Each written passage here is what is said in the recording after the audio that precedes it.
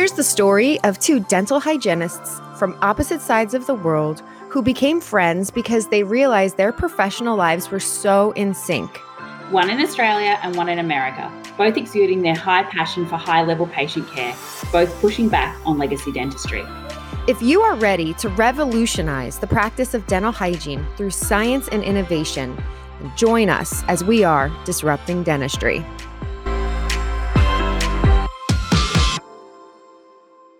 Welcome to another episode of Disrupting Dentistry podcast. My name is Melissa, your American dental hygienist host.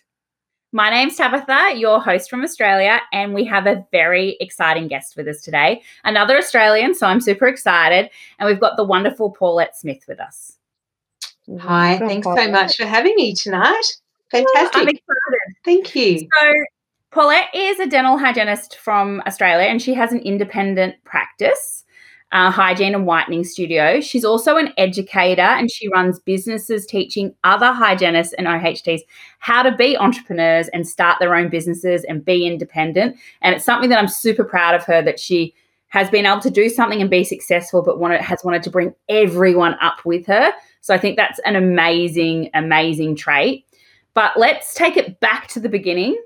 And you've just graduated high school. What made you go into dental and how did it all happen? Good question. Actually, interesting because it's quite aligned with, I can't remember who it was you were speaking to a couple of weeks ago, but I thought that's very similar to my story. I finished year 12 and went straight to university because back in the day that's what you did. And I started as an occupational therapist. And I finished my first year and decided I didn't like to be called a basket weaver and I was going to leave. And Mum and Dad said, no, you can't leave, you have to get a job.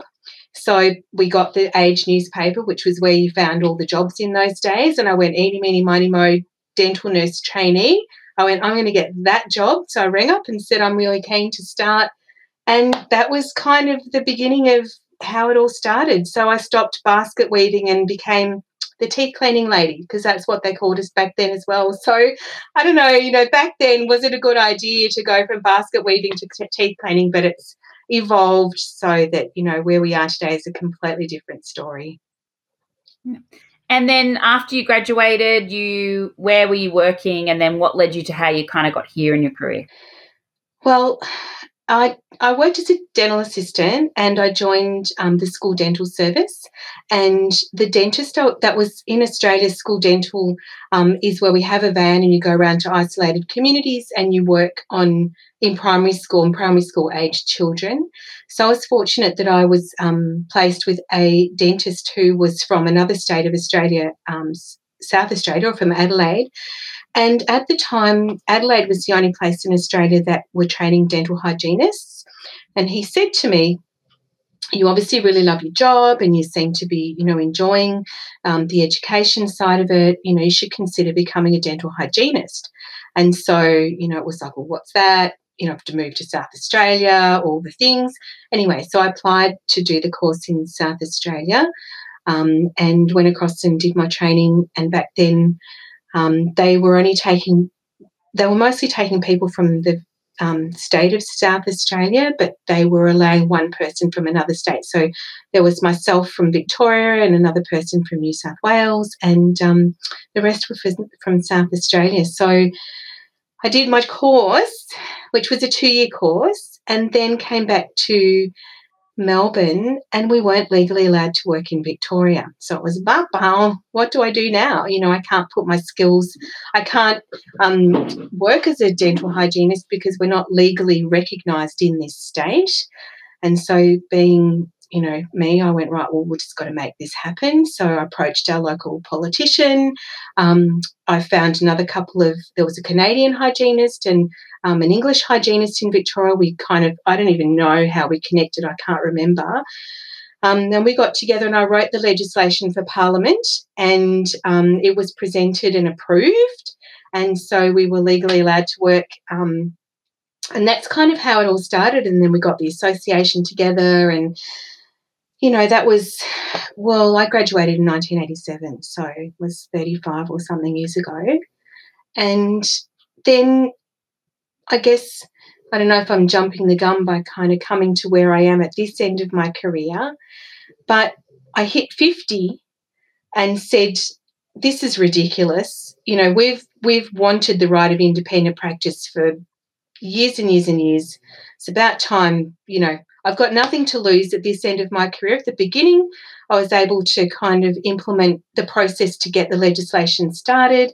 And at this end of my career, they can bring it on because I'm going to make sure that we can get the right of independent practice, and I'm just going to do it. So I went and set myself up with a practice, and I was creative around the guidelines of having a structured professional relationship. I had a few mates that, you know, were on redial on my phone. I went, if I need someone, can I call you? And if my clients need to see you for restorative work or dental services that I can't provide here, are you prepared to accept them? And of course they said yes. So that was my structured professional relationship. And, you know, but then, you know, it was a risk, because I started the practice in my house, and we live in a village miles from nowhere, so there's no passing traffic. You know, it was like, okay, you know, once I have started the process, then how's it going to grow and how am I going to build it? And that's kind of led me into the next part of my career, which is helping other people kind of do the same thing now. So I think that all Victorian hygienists and OHTs should bow to you when they see you and say thank you for making it legal in my state. That's number one. So when thanks, you Tabitha. at the conference, bow. You know, You are a legend. What's thing really that you've done for our profession. That's a massive thing that you've done for our profession. Well, you know, and not just for our profession, but for the community to access better healthcare. Well, it was just, I mean, I did all this research, and it's like, we're in the UK, we're in South Australia, we're around the world, we're in the States, we're everywhere except for stupid old Victoria, Australia. Like, what is going on with that? And it was funny because I didn't realise Julie Sader, who's involved at our Melbourne Dental School here, and she's really active in the profession. Who started out as a dental therapist. She said to me one day, you know, you've been documented in the parliamentary document called Hansard, which is put a copy of your presentation or application that you did for this process to, you know, get the ball rolling. So to this day, I've never seen it, because I've Googled it and searched it and haven't been able to find it. But one day I'll sit down and make a really concerted effort, put it in a frame and have it on my wall. So I think you should. Yeah. I'm really interested to know, in that time when you were fighting to make it legal in Victoria, what was the general consensus of the dentists at that time around you? Well, the people I was working with were really positive. So the dentist I'd worked with in school dental had bought a practice in Melbourne, and he'd asked me to come and work with him. So he was 100% on board. And other dental professionals that I'd worked, so where I did my apprenticeship or traineeship as a dental assistant, they were super positive. So I only had really positive. Nobody was negative at all. And at the time, I also got my foot in the door with the Australian Dental Association, because I volunteered for their dental nurses training committee. So I put myself on committees, networking with people, talking about the profession. These are the things we can do. And people were really kind of open to the idea. So I think it was just because, you know, I was engaging in other areas as well, and they just went, oh, this, you know, this could be a thing. And look, ultimately they did call us cleaning ladies, and we were in the back room literally cleaning teeth. But at least it was a start, and, you know, they were starting to recognise our profession, which was really good. Yeah, no, it's a huge, huge thing, because it took us a long time. Like, America's so much more ahead of us in how long you had hygiene, and it really took. So what year was that it became legal in Victoria? Gosh, I knew you were going to ask me that. I have a feeling it might have been 1989, because I graduated in 88, 89, around 90, 91. It's pretty late, really, when you think about it, isn't it? Like, considering how long, because what was the year? We did an episode on this, and I can't remember the year that hygiene started in America was early. Can you remember? In the 1800s, I remember reading. Yeah, early. Yeah. I'm looking it up right now. It's not 1913. 1913. Yeah. And we're like nearly 1990. That's pretty embarrassing. Yeah. But you know what? As I'm sitting here listening to you guys, I am embarrassed because 1913 and still no national license. Yeah. We've definitely moved in leaps and bounds. We came in late, but we hit the ground. We hit the ground running. Exactly. Yeah. You guys are absolutely, like, you have just done so much in a short period of time. And Paulette, as I'm listening to you, I'm like, we need to put like these dental hygiene minds together over here in the US, and we have to do this stuff. Like, we gotta push this, because I mean, I'm not trying to throw shade, but we have a professional association that's been in place who has, like, out of we're in between like 150 to 200,000 dental hygienists, depending on what statistic you read here in the US. Yeah. And our professional association, I think, has under 10% of that population as members. And what have they done? They've been in place for how long? And we don't have a national license. And we still are struggling, and we have so many limitations. Like, I live on the border of New York and New Jersey. There's things I could do in New York with my New York license that I cannot do in New Jersey. It's like the silliest thing ever. I don't understand. I can't understand, really, with such a big group. I mean, how many do we have, Tabitha? Maybe 4,500.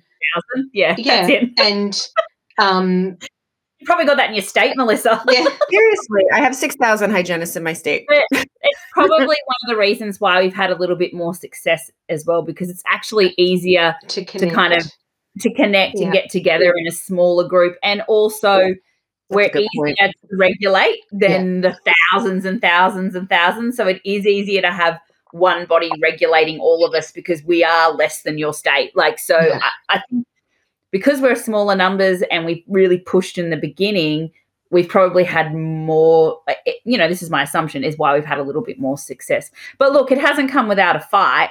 Independent practice did not go down well. No. And really, it still hasn't. So battle lines drawn. And, there were some relationships ruined, and, it's still a sticky point between a lot of people. So it hasn't gone off as smoothly as maybe it sounds in some bits. There was definitely battle lines.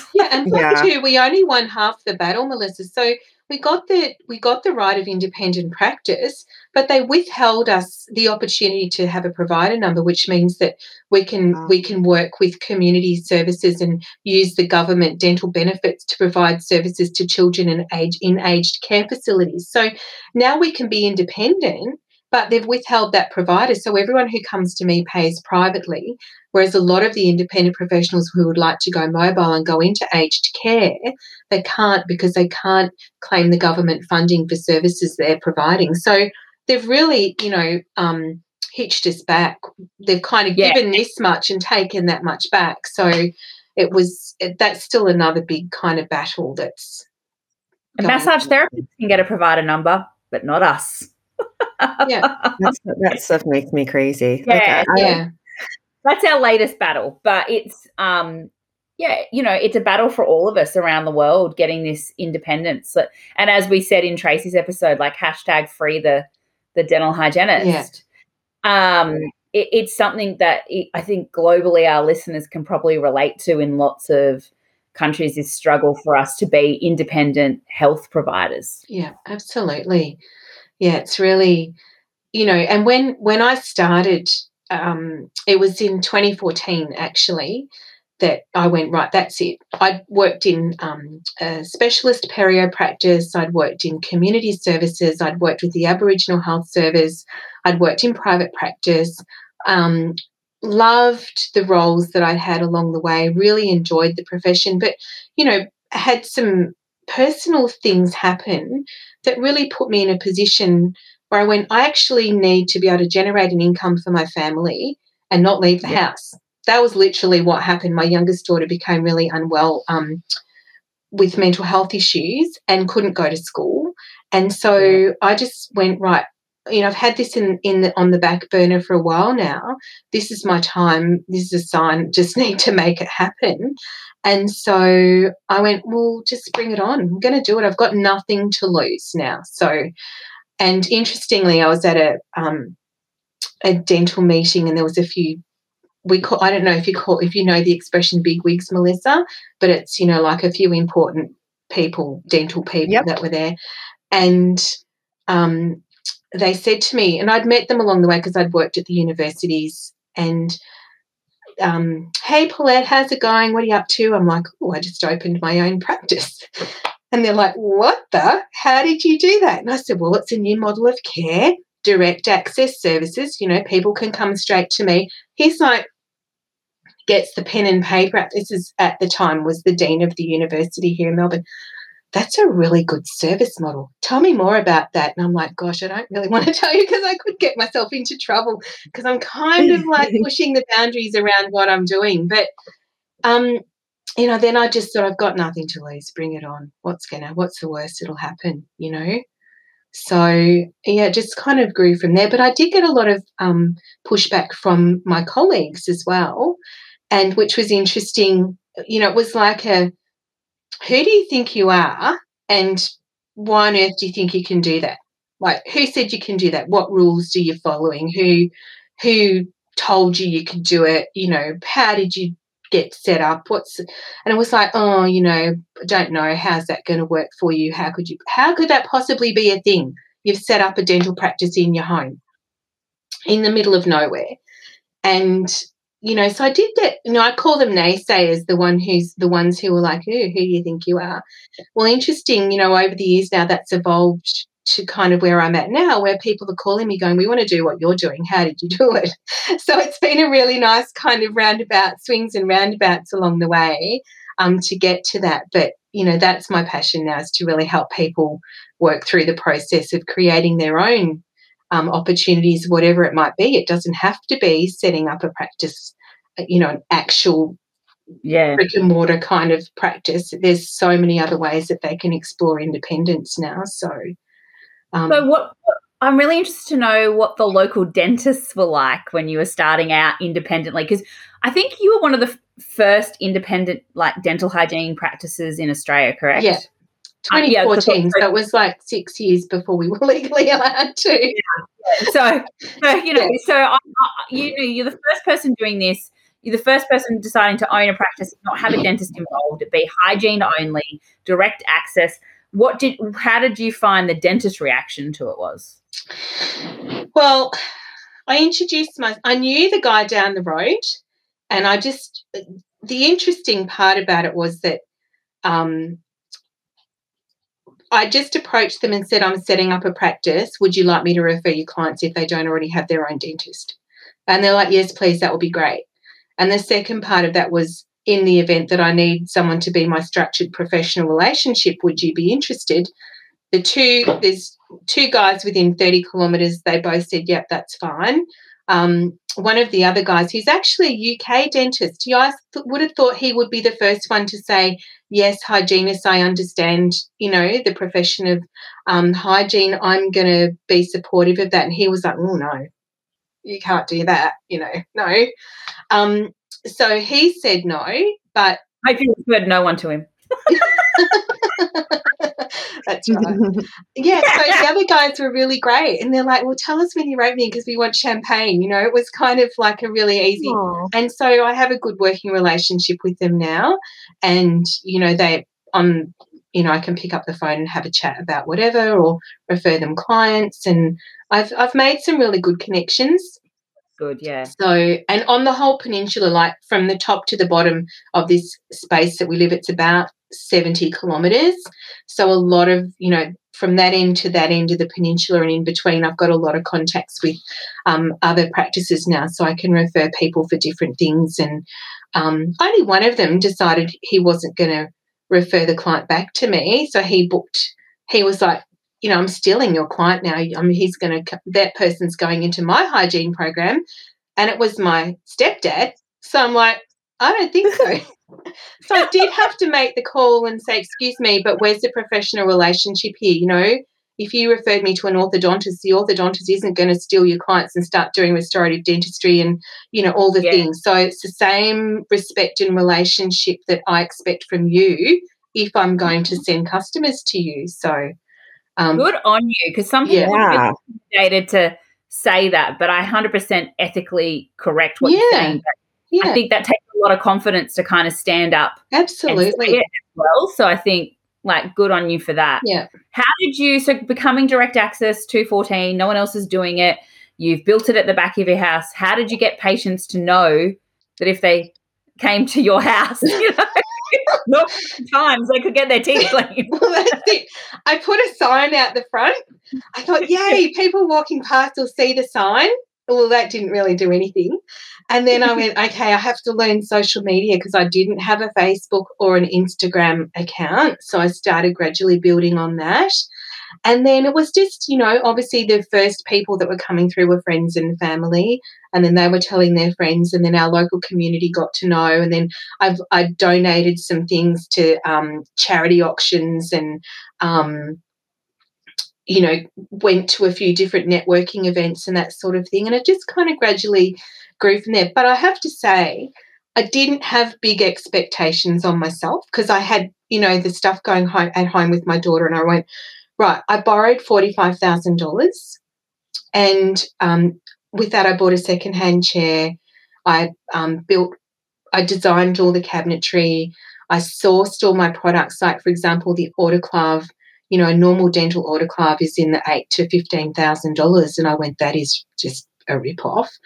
So I sourced my autoclave from a medical supply company, and the autoclave was a third of the price for the same classification of autoclave that was registered. Right. So I'm like, so I saved money on the autoclave. I bought a 2-year-old chair that came out of a health service that was being updated, so it had been well maintained. I got all the things I needed, and I worked out that the repayments, and I'll never forget, because it was like the repayments are $645 a month, so I need to see this many customers per week to cover the cost of my repayments, and if I was working in private practice 3 days a week, I would earn X amount of money.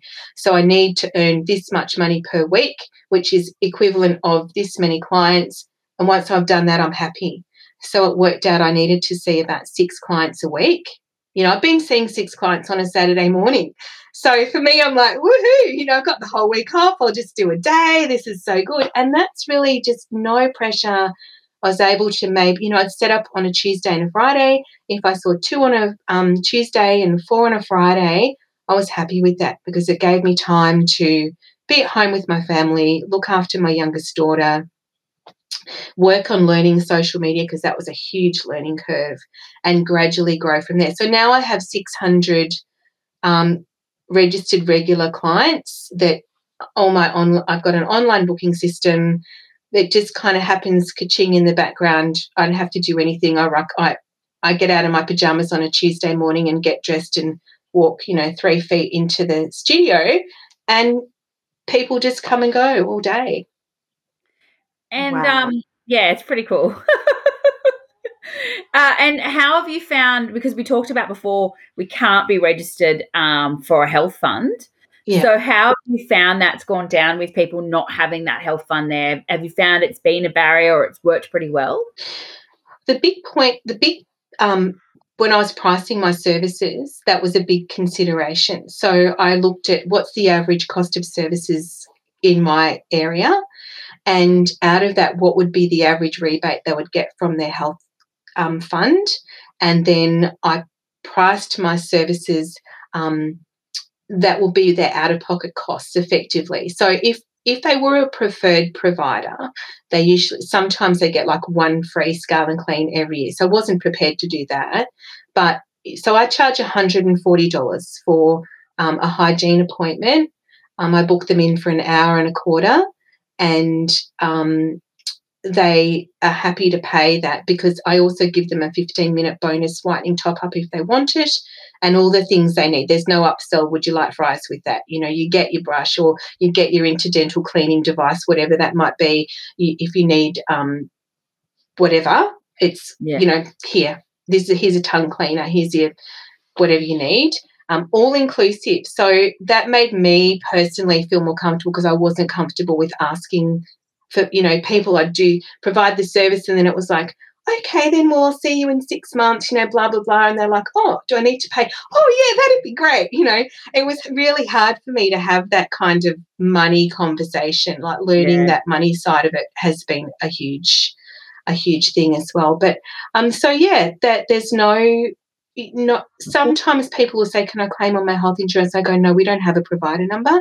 They go, cool, no worries, I don't get this service from my, when I've had a hygiene appointment before. It's never been like this. So I'm happy to keep coming back to see you. Paula, if I had like even $1 for every time a patient has said that, like that's the thing, like that's what separates, same license, but different way of doing things. Absolutely. And that alone, like that's where hygienists don't realize that they have their power. Exactly. Is in what it's just as important as what you're doing is what you're not doing. So it's like, if you just level that up and like find mentors or like yourself or Tabitha and, just like kind of cling to them or learn from them and go to courses, like that's where you just like implement one thing at a time. And just hearing you speak has been amazing because you took something that would overwhelm the heck out of so many people and you just reverse engineered it. And you're like, okay, here's what I want. How do I go from A to B? Yeah. And, like, I just think it's so amazing how you're sharing your story and how it all went down. Like, it's just, I am in awe of you. It's amazing. Oh, thanks. And so you took out the loan. How long did it take you to kind of then be even? 5 years. It's pretty good. Yeah. Not bad at all. Yeah. Yeah. So really then good. As soon as I paid it off, I said to my husband, that's it, I'm buying a new car now. I can pay this off and I can cover the cost of a new car. Like I'm not even going to notice the difference. And my bookkeeper went, you just calm down. You settle. So, but there was no financial pressure. At no point did I feel overwhelmed. Did I feel like if I wanted to cancel a day because I needed a mental health day, I could, for whatever reason, the kids had something on at school or we wanted to go away at short notice. Not that you can do that now, but, I was just no pressure. It was like, just cancel my day. I'll rebook you when I'm ready to see you. And this is one of the big things that I'm finding now with people that are contacting me. Like you said, Melissa, there is this big gap from A to Z. How do I get there? It's overwhelming. How do I start? And people start talking to their colleagues, and of course, their work colleagues or their employers going to say, "What are you even talking about? That's not possible." And then they're watching presentations online that are talking about how to set up your own dental practice and you need $1 million to get started because you need all these bazillion things to happen, and people just go, oh, I can't do that. And it makes, if one of the presentations I was watching, I just wanted I'm sure I had steam coming out of my ears because I thought, this is not what people want to hear. Yes, there's that option of spending the bazillion dollars to get set up and have a fully functioning, amazing, beautiful environment. But you can start by buying a portable system and going and providing preventive services in an aged care facility and helping to teach staff how to clean the client's dentures, the residents' dentures, and, earn $55 an hour by providing really essential services that aren't being done currently.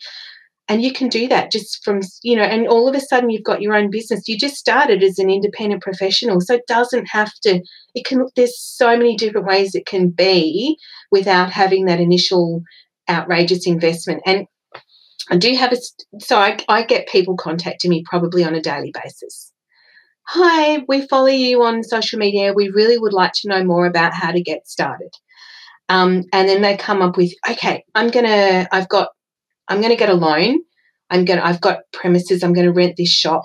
I'm gonna set it all up with a thing. Can you just check my floor plan? What do you think about all these ideas? It's all great. And I'm like, okay, it looks amazing, great. When you get all this set up and you know it's opening day and you open your doors and you hear crickets. Where are the people coming from? How are you finding those people, and how are you going to start paying back that debt? Because they're not just going to come. That doesn't happen. So, you know, kind of the story of start right now by creating, repositioning yourself as an independent professional, getting people to know, like, and trust you, set yourself up online, start a Facebook page, do some Instagram, talk about oral health online, get people to follow you and start working on the project and the ideas in the background. So when you're ready to launch, you've got people.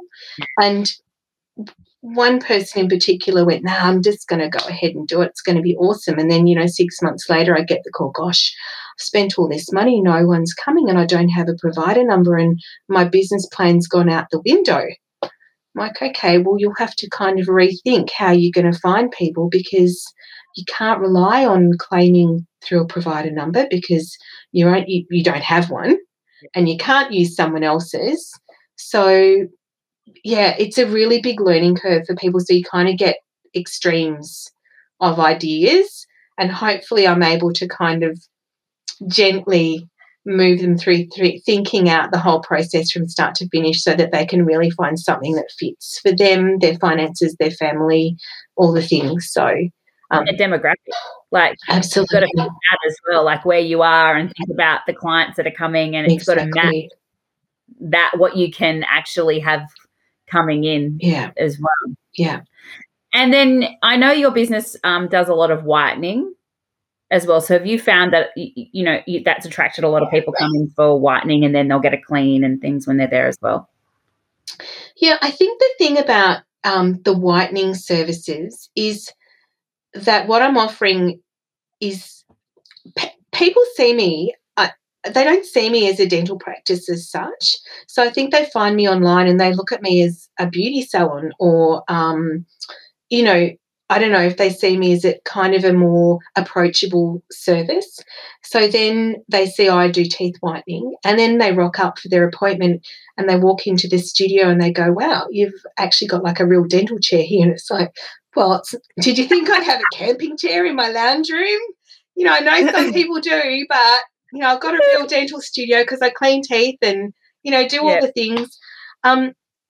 So I kind of, the thing about whitening generally in the industry, in my opinion, is that we're not offering the services the clients want. So a dental practice, you know, we put this big, right, you can have X procedure at X amount, which is usually in the high hundreds, you know, $700 to $900, or you can have this procedure at this amount, which is $500, and you can't have whitening until we've restored every single tooth in your head and your gingiva's in tip-top condition, and you need to come back 10 times, and so that first stage of the treatment is going to be about $7,000 to $9,000, and then we'll do your whitening. People go, wait, I've got a wedding in 3 weeks. I just want to get like these teeth here sorted. Can't I just do that? And generally, and I know I used to do it in private practice as well, I go, oh, no, I've got to get, you know, we've got this procedure. We do the exam and the diagnosis. We'll do the restorative work. We'll manage any active, you know, disease. We'll do this and do that and blah, blah, blah. And you lose them out the door. And that's why the beauty salons are multi-million-dollar industries providing whitening services, because they're providing services that as professionals we're not. So then I kind of changed it around and went, well, I'm happy to whiten your teeth if the teeth in this aesthetic zone are okay and your gums are not bleeding all over the place, and you might have root fragments down the back, and you might have, you know, pus draining around this tooth here. We're talking about that. We're acknowledging that. We're referring them for those other things. But in the meantime, I'm happy to whiten if it's safe and it's, you know, clinically acceptable to do that, because that is what they wanted. So who am I to say, well, you can't get your teeth white until you've had your root fragments removed and all the things. And, you know, that's people come to me because I went to the dentist to talk about whitening, and I had to get all this stuff done and I couldn't afford it. I just want my teeth whitened. Can you help me? So we'll find a way. Yeah, and I know, what's funny is that like that's like the snickering judgment joke that we have in dentistry, right? Like we'll have a patient who like has a whole bunch of restorative needs or what have you, and then we go in the lunchroom and we're like, do you believe Mr. Jones, like he's got an abscessed tooth, but Yeah. all he wanted was his teeth white. Where's his priorities, right? Yeah. But we're not listening to our patients, We're and not. we're not delivering care. And I love your approach on that. Like as long as it is acceptable and you're healthy enough to have that, Yeah. who am I to say you can't have it? And the So other I thing like that I've that. found with that is that then builds their confidence towards working towards a plan to get the other things done. And then it's building a relationship with, the dental practitioner down the road that can provide those services in conjunction, with what I'm doing for them as well. So it does lead to that next step, but they just want someone to listen. I've Yeah. got a wedding in 3 weeks. My daughter, my son, someone, the next door neighbours, I've got my high school reunion, I've got my daughter's deb, my whatever it might be. They just want some support. They've had Botox, they've had their hair done, they've had their eyebrows tattooed, they've got their spray tan. They want whiter teeth. Their spray tan, I know. This way we don't have to filter it out later with our little phone. Yeah. No, it's such a good approach. And I was thinking that too, as you were saying that, like, because you said with your social media, you have to build that, like, have your audience know, like, and trust you. And then it's the same concept in the chair. Like when we meet a new patient, they don't know us, we don't know them. And we have to build that rapport and let them understand that. So I just love the way you've, again, flipped the funnel on that and approached it differently. I think that's really super smart. And look, it is a reason why a lot of people come to me, because they know that I'll find a way. And sometimes the other thing about your question, Tabitha, about the whitening is I don't have a one-stop shop whitening. I've got this massive tool bag of options that fit, that mean that it's suitable for a different age range and a different price range and a different compliance kind of, attitude. So, for example, they might opt for an in-chair whitening, but, I know that that's not going to be successful unless they're prepared to put in a little bit of effort at home. So that's the discussion about the in-chair, but you still got to do a little bit at home for the next few days. Or, that's my most expensive price point. And then the middle of the range is I'll do like a 15 or 30-minute cosmetic whitening as a standalone, which is a stronger carbamide peroxide gel. And that's like a $99 service. So I'm, offering them a service that they could get at the beauty salon. But at the beauty salon, they're only legally allowed to use a 6% hydrogen peroxide, and I'm using like a 44%, for example. Or then they can have a little take-home kit that might just be I used to poo-poo the bite and boil trays, like the little mouldable mouthguard trays. They're actually really good. Like, you paint the gel on your teeth, you stick the tray over it. They're not super comfy, but for 30 or 60 minutes to wear them, you can vacuum the house or drive the car or, whatever, you watch a movie, and they're just doing the job, and they're so cost effective. So all of a sudden, people can get whiter teeth, and I'm offering them. I feel like we're losing all these people to the on the my brain's thinking harder than I can speak, because I could so many things to say about this. I'm so passionate about it.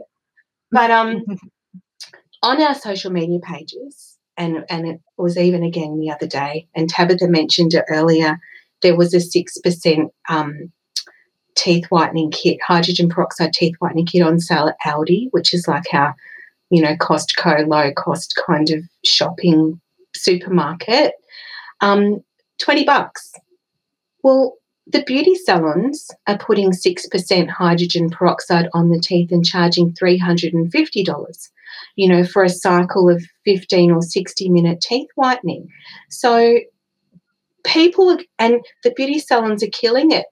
The number of people that are promoting teeth franchises, like beauty salon franchises for teeth whitening, they're charging these potential franchisees upwards of $35,000 to learn how to do it. And then people are paying up to $300 for a 6% hydrogen peroxide teeth whitening. Why are they doing that? Well, they're doing it because we're missing out on that part of, those opportunities are just like floating out the door like money out the window because we're not listening to those clients' pain points. We're not acknowledging that this is what they're looking for, and we're not offering them a variety of services that suit their budget, their time, their commitment, their dentition, all the things. We're just losing them out the door because we're like, oh, well, we only do this in this practice because, it's got the sexy marketing and it looks amazing, or we do this in this practice because we don't get good results from. So there's no one's really kind of thinking about how they can offer really effective teeth whitening services in their practice to build that part of the business. We were talking, Melissa, before you came on as well, and Paulette actually has her own range of take-home, and the packaging looks amazing because I got a sneak peek. Where did you come up with the idea to do that? In my journey of being a hygienist, which we kind of left out this whole middle section, I was a product manager for Dentsply for a number of years. And Dentsply sent me overseas to Philadelphia and, learnt lots about Cavitron. Sorry, it's not an EMS, the Dentsply Cavitron.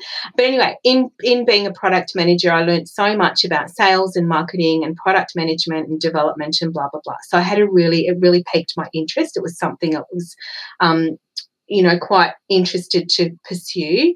And so then when I came back after the training, I was still at Dentsply, and then I'd started my business and I was interested. So I did a formulations course, I did a diploma of cosmetic formulating, and looked at, different products, how they work, how the chemicals work, how to, look at what the ingredients are in the products, and, looked at what products we had available. And I'm like, oh, my God, that's like propylene glycol. That's like in petrol, and we're putting it in our mouth, So it's kind of all these nasty things that we're working with. I'm like, can't we just reformulate that so we've got really more gentle ingredients that have the same effect, that do the things you want them to do? So then the marketing manager at Dentsply kind of headhunted me, I suppose, for want of a better word, to go and work as the business development manager at Professional Dentist Supplies, which is where I am now, which is an Australian-owned and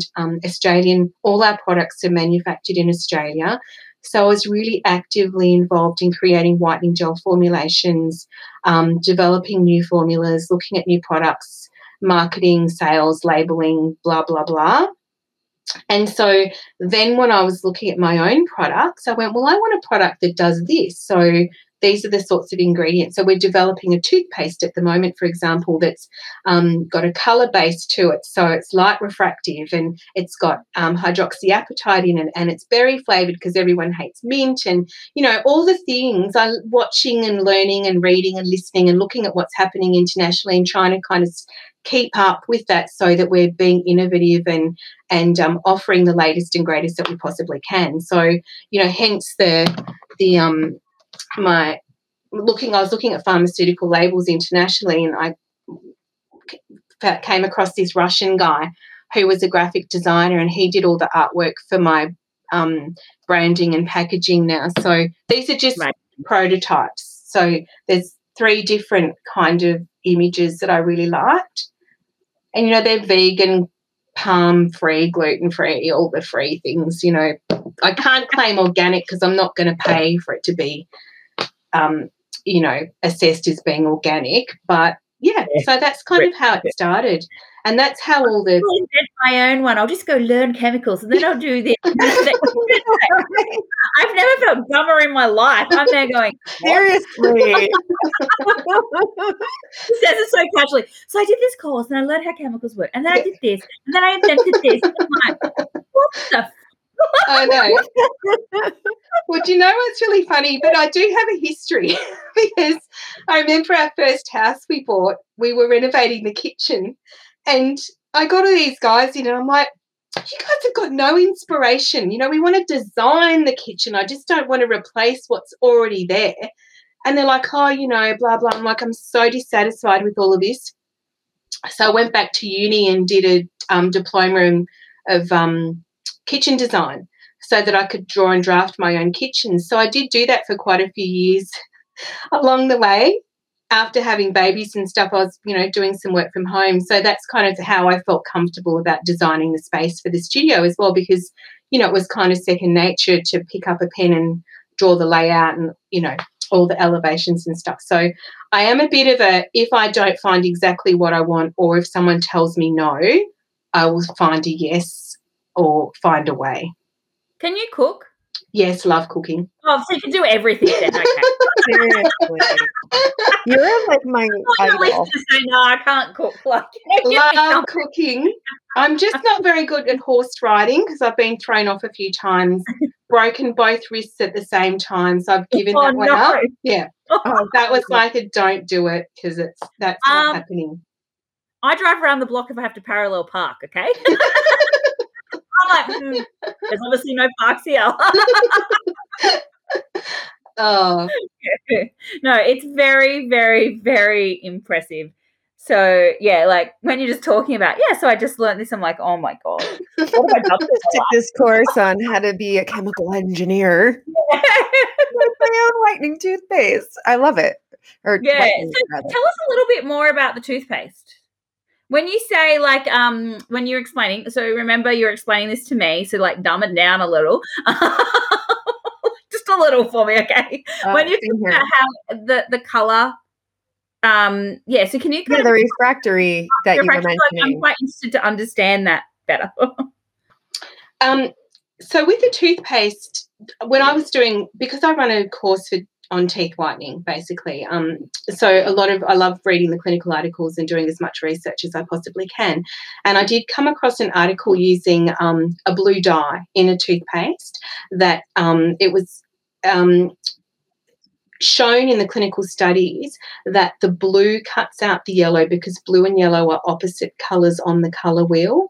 So the same technology, if you've got blonde or grey hair and it starts to turn yellow, you use purple shampoo and it cuts out the yellow tones. Same thing for your teeth. So the blue, purple toothpaste cuts out the yellow tones in the teeth and helps to leave a micro layer of blue dye across the surface of the enamel, which when the light hits it gives you the illusion of optically improved whiteness of the teeth. So it's cosmetic. Sorry? It's a toner for your teeth. It's a toner. It's a toner for your teeth. Yeah. So it's not innovative. I mean, there are a couple of companies that have done it so far, but I just wanted one that was then, because people are talking about they don't like the mint, people don't want fluoride. I'm right. Let's just do a purpley blue toothpaste that's berry flavored, that's got hydroxyapatite, xylitol, all the other ingredients that people talk about. And will eliminate the ones that people at the moment, don't want. And so the really funny thing is that the first batch, we put some carbamide peroxide in it because we thought, we'll just put some whitening gel in it. Let's see how that goes, make a whitening. And it was in the tube, and the first few times I'd flipped the lid on the toothpaste, it was like this volcanic eruption because the carbamide toothpaste was like creating this gas inside the tube, and it was like exploding out of the thing. I'm like, exploding toothpaste, I don't think that's a very good idea. That's not going to go well. So we're at version 2 now, which is much better. We're getting there. But that's the concept behind it, is that the blue or purple base to it tones out the yellow.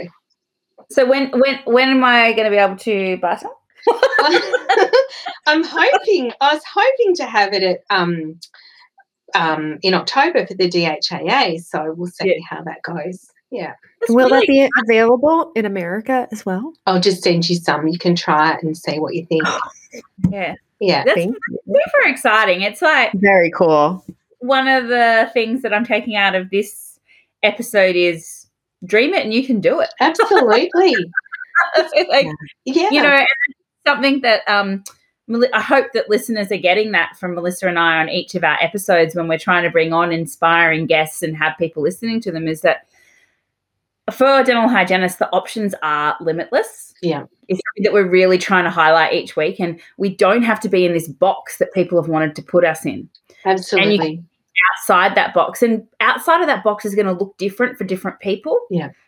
Because it just depends where their passion. And I think that's the other thing that I really get from your episode is you followed your passion and your desires.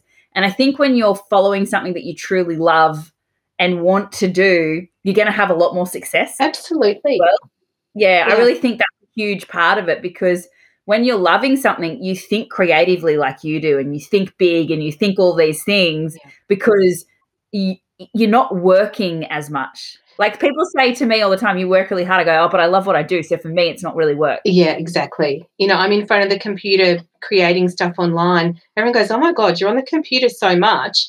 I'm like, yeah, but I'm being creative. I could be painting, in the back room, or I could be gardening, but I love doing stuff on the computer. So, that's my creative outlet. I love it. And then things happen, so that you can share with other people.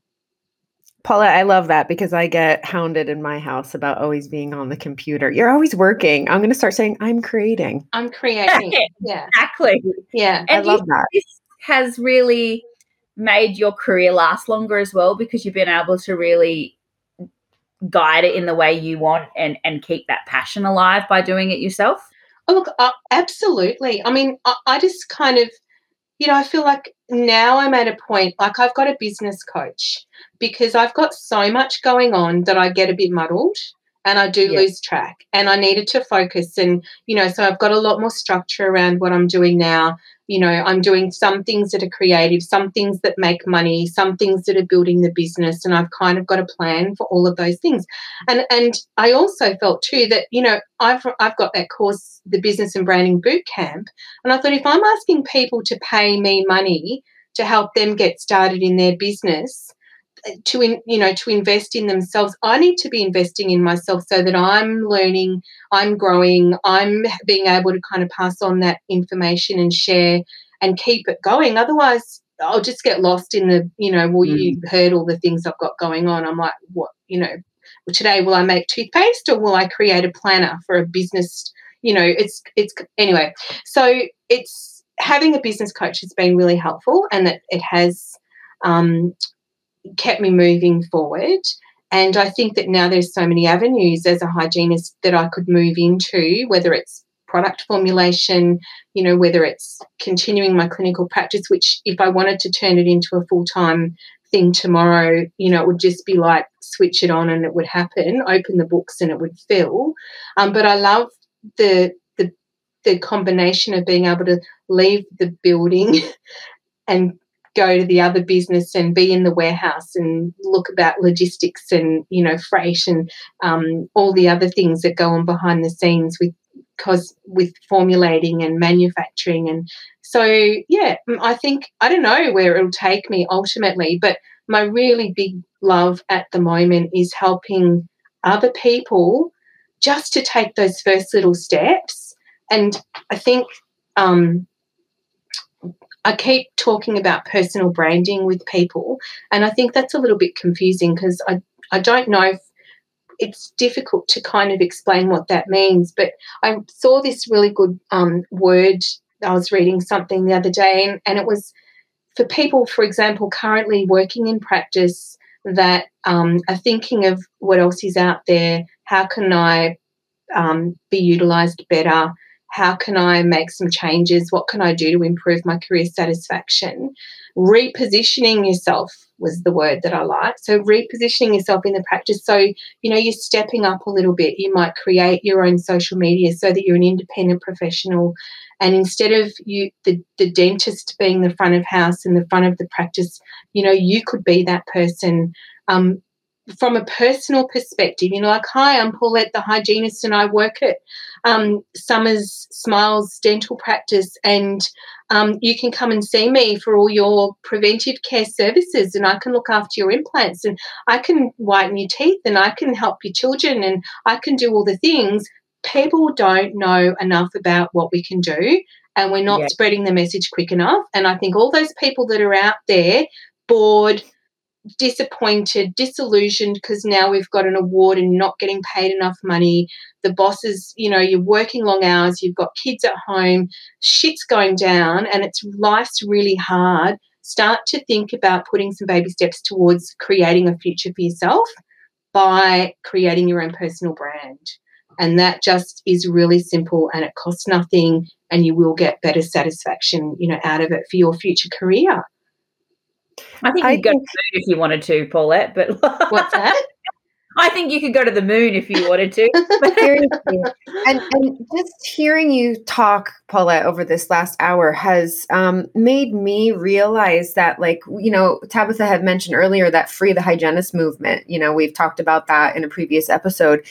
And it's so much more than not having a national license or not being able to practice independently. We have to free our minds. Yeah.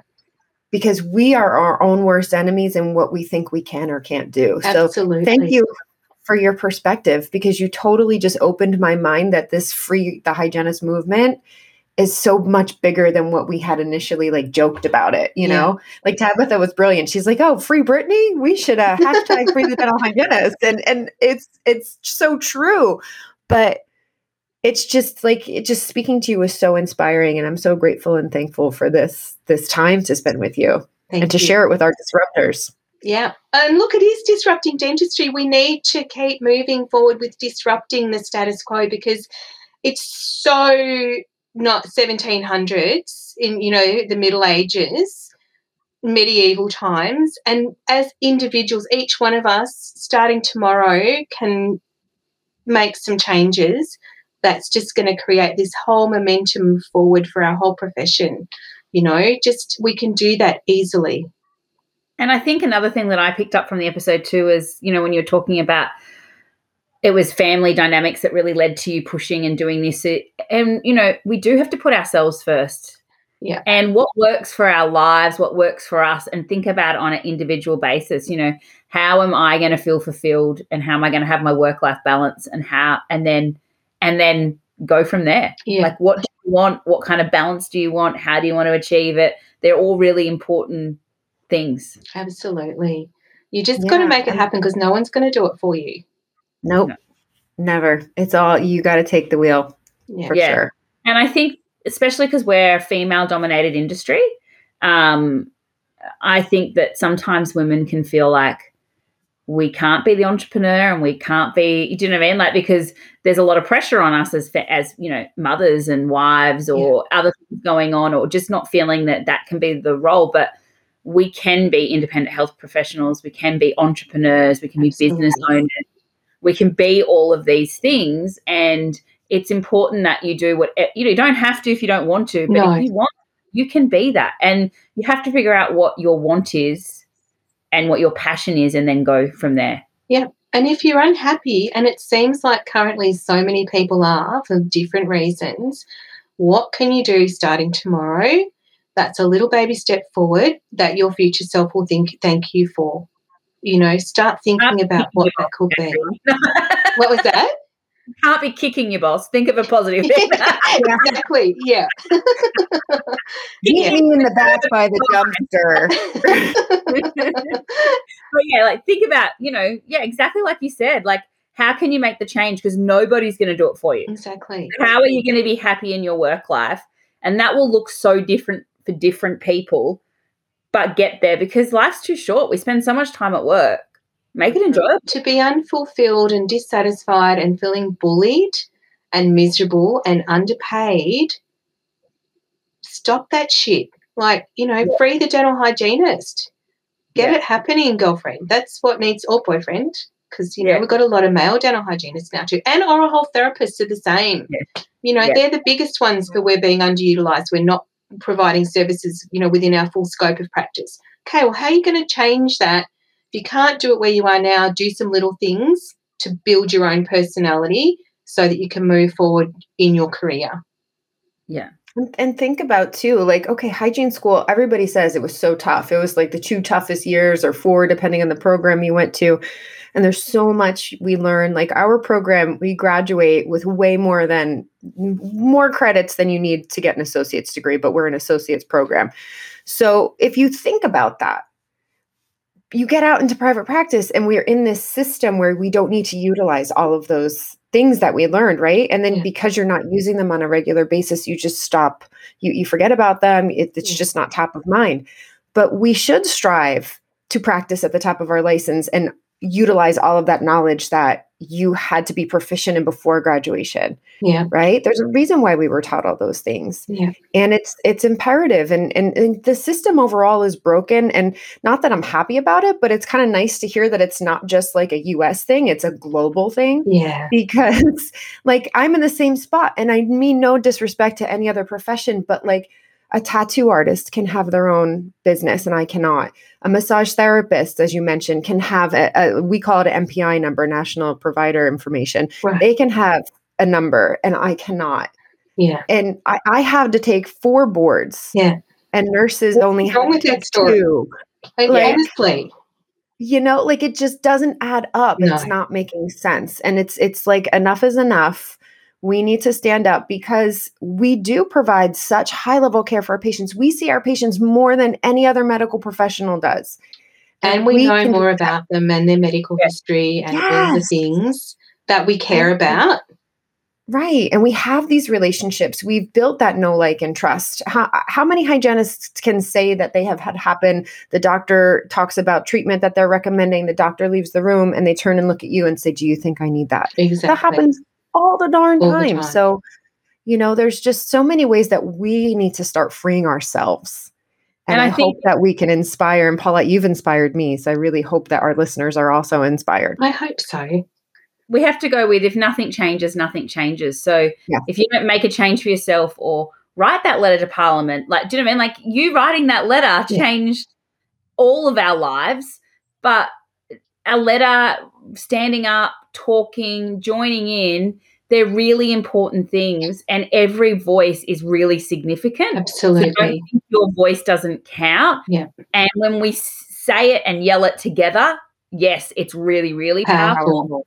But maybe you're the person that yells out and makes someone else go, yeah, I'm going to do it too. Like, it really can make a difference. And I also think, like you said, having a business coach, getting a mentor is something we've talked about in lots of episodes. Reach out to people who have done it before and ask. I've found people usually are very happy to share. Very happy. As much as they can. Yeah. And there's courses like you're running for helping people with independent practice. Look around, Google, have a look, go into Facebook groups and ask questions. People will help you. Yeah. Like wherever they can. Yeah.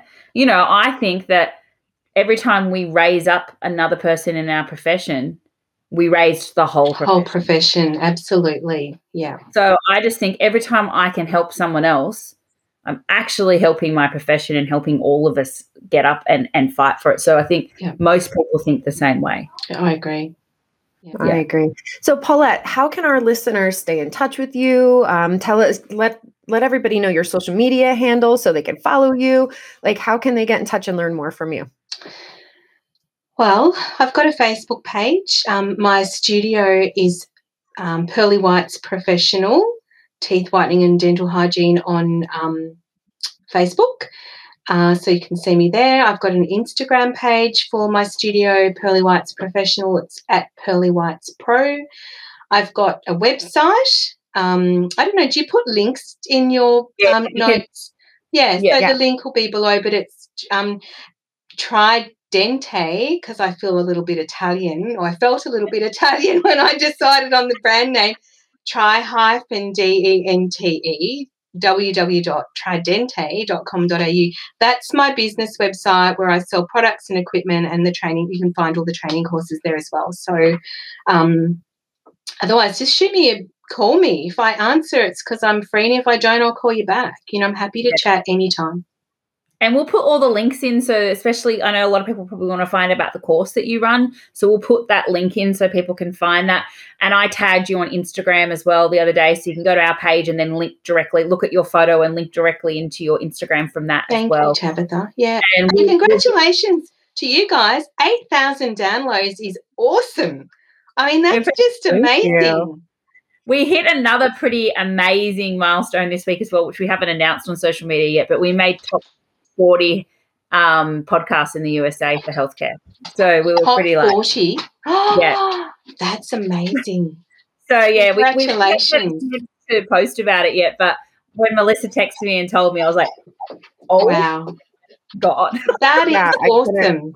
I couldn't believe it. Disrupting We didn't stay dentistry. there long, but we hit it. So That's all we that were there for like a hot second. because we haven't released the latest episode. We'll be back. Yeah, when they hear this one, I go, oh no. Back to Yeah, me. top 10. I was like, wait, what? What? Oh my gosh. Yeah. So we were pretty stoked with that. And this is obviously our passion project. We do it because we love it. It's not we don't make any money out of this. We just do it for fun, and we just want to share, and we really just want to, and I hope that's what people feel when they're listening is, Melissa and I just wanted to share our love for our profession, but also share the great people that we admire and we look up to with other people, because we want other people just to know about people like you and know the options and hopefully inspire them to do something great. I think it's amazing because we don't connect enough with each other, and then you kind of feel a bit lost in your own bubble of where you're at, and it's not until you reach out, you start listening, you start engaging with other people that you go, oh, you can actually do that?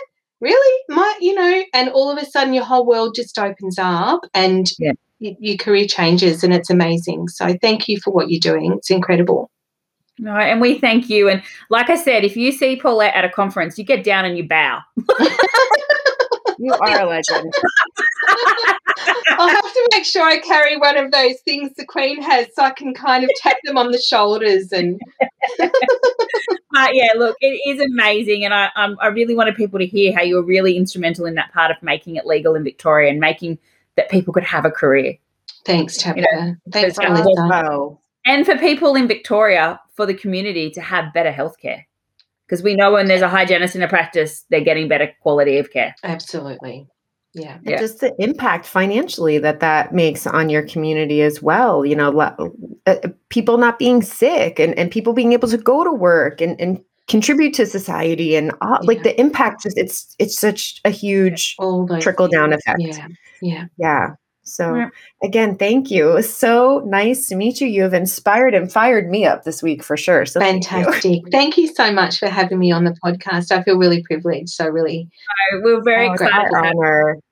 Yeah. Thank you. Disrupting everyone. I hope this episode inspires you to get out there and disrupt the status quo and really just get your own path and love it. Until next time, disruptors, we will see you soon. Bye. You. Hey, thank you again so much for tuning into the Disrupting Dentistry podcast. We love to hear from you viewers, and we love that you join us for our episodes. Please make sure to subscribe wherever you listen to your podcasts. And leave us a review. We love reading reviews from all over the world. It's one of the things that actually makes all the hard work feel really worth it when we get to see which episodes you're enjoying or some feedback that you give. So leave us a review on Apple Podcast or write something on our Facebook or our Instagram page. We'd love to hear from you, and thanks so much for listening. Keep on disrupting.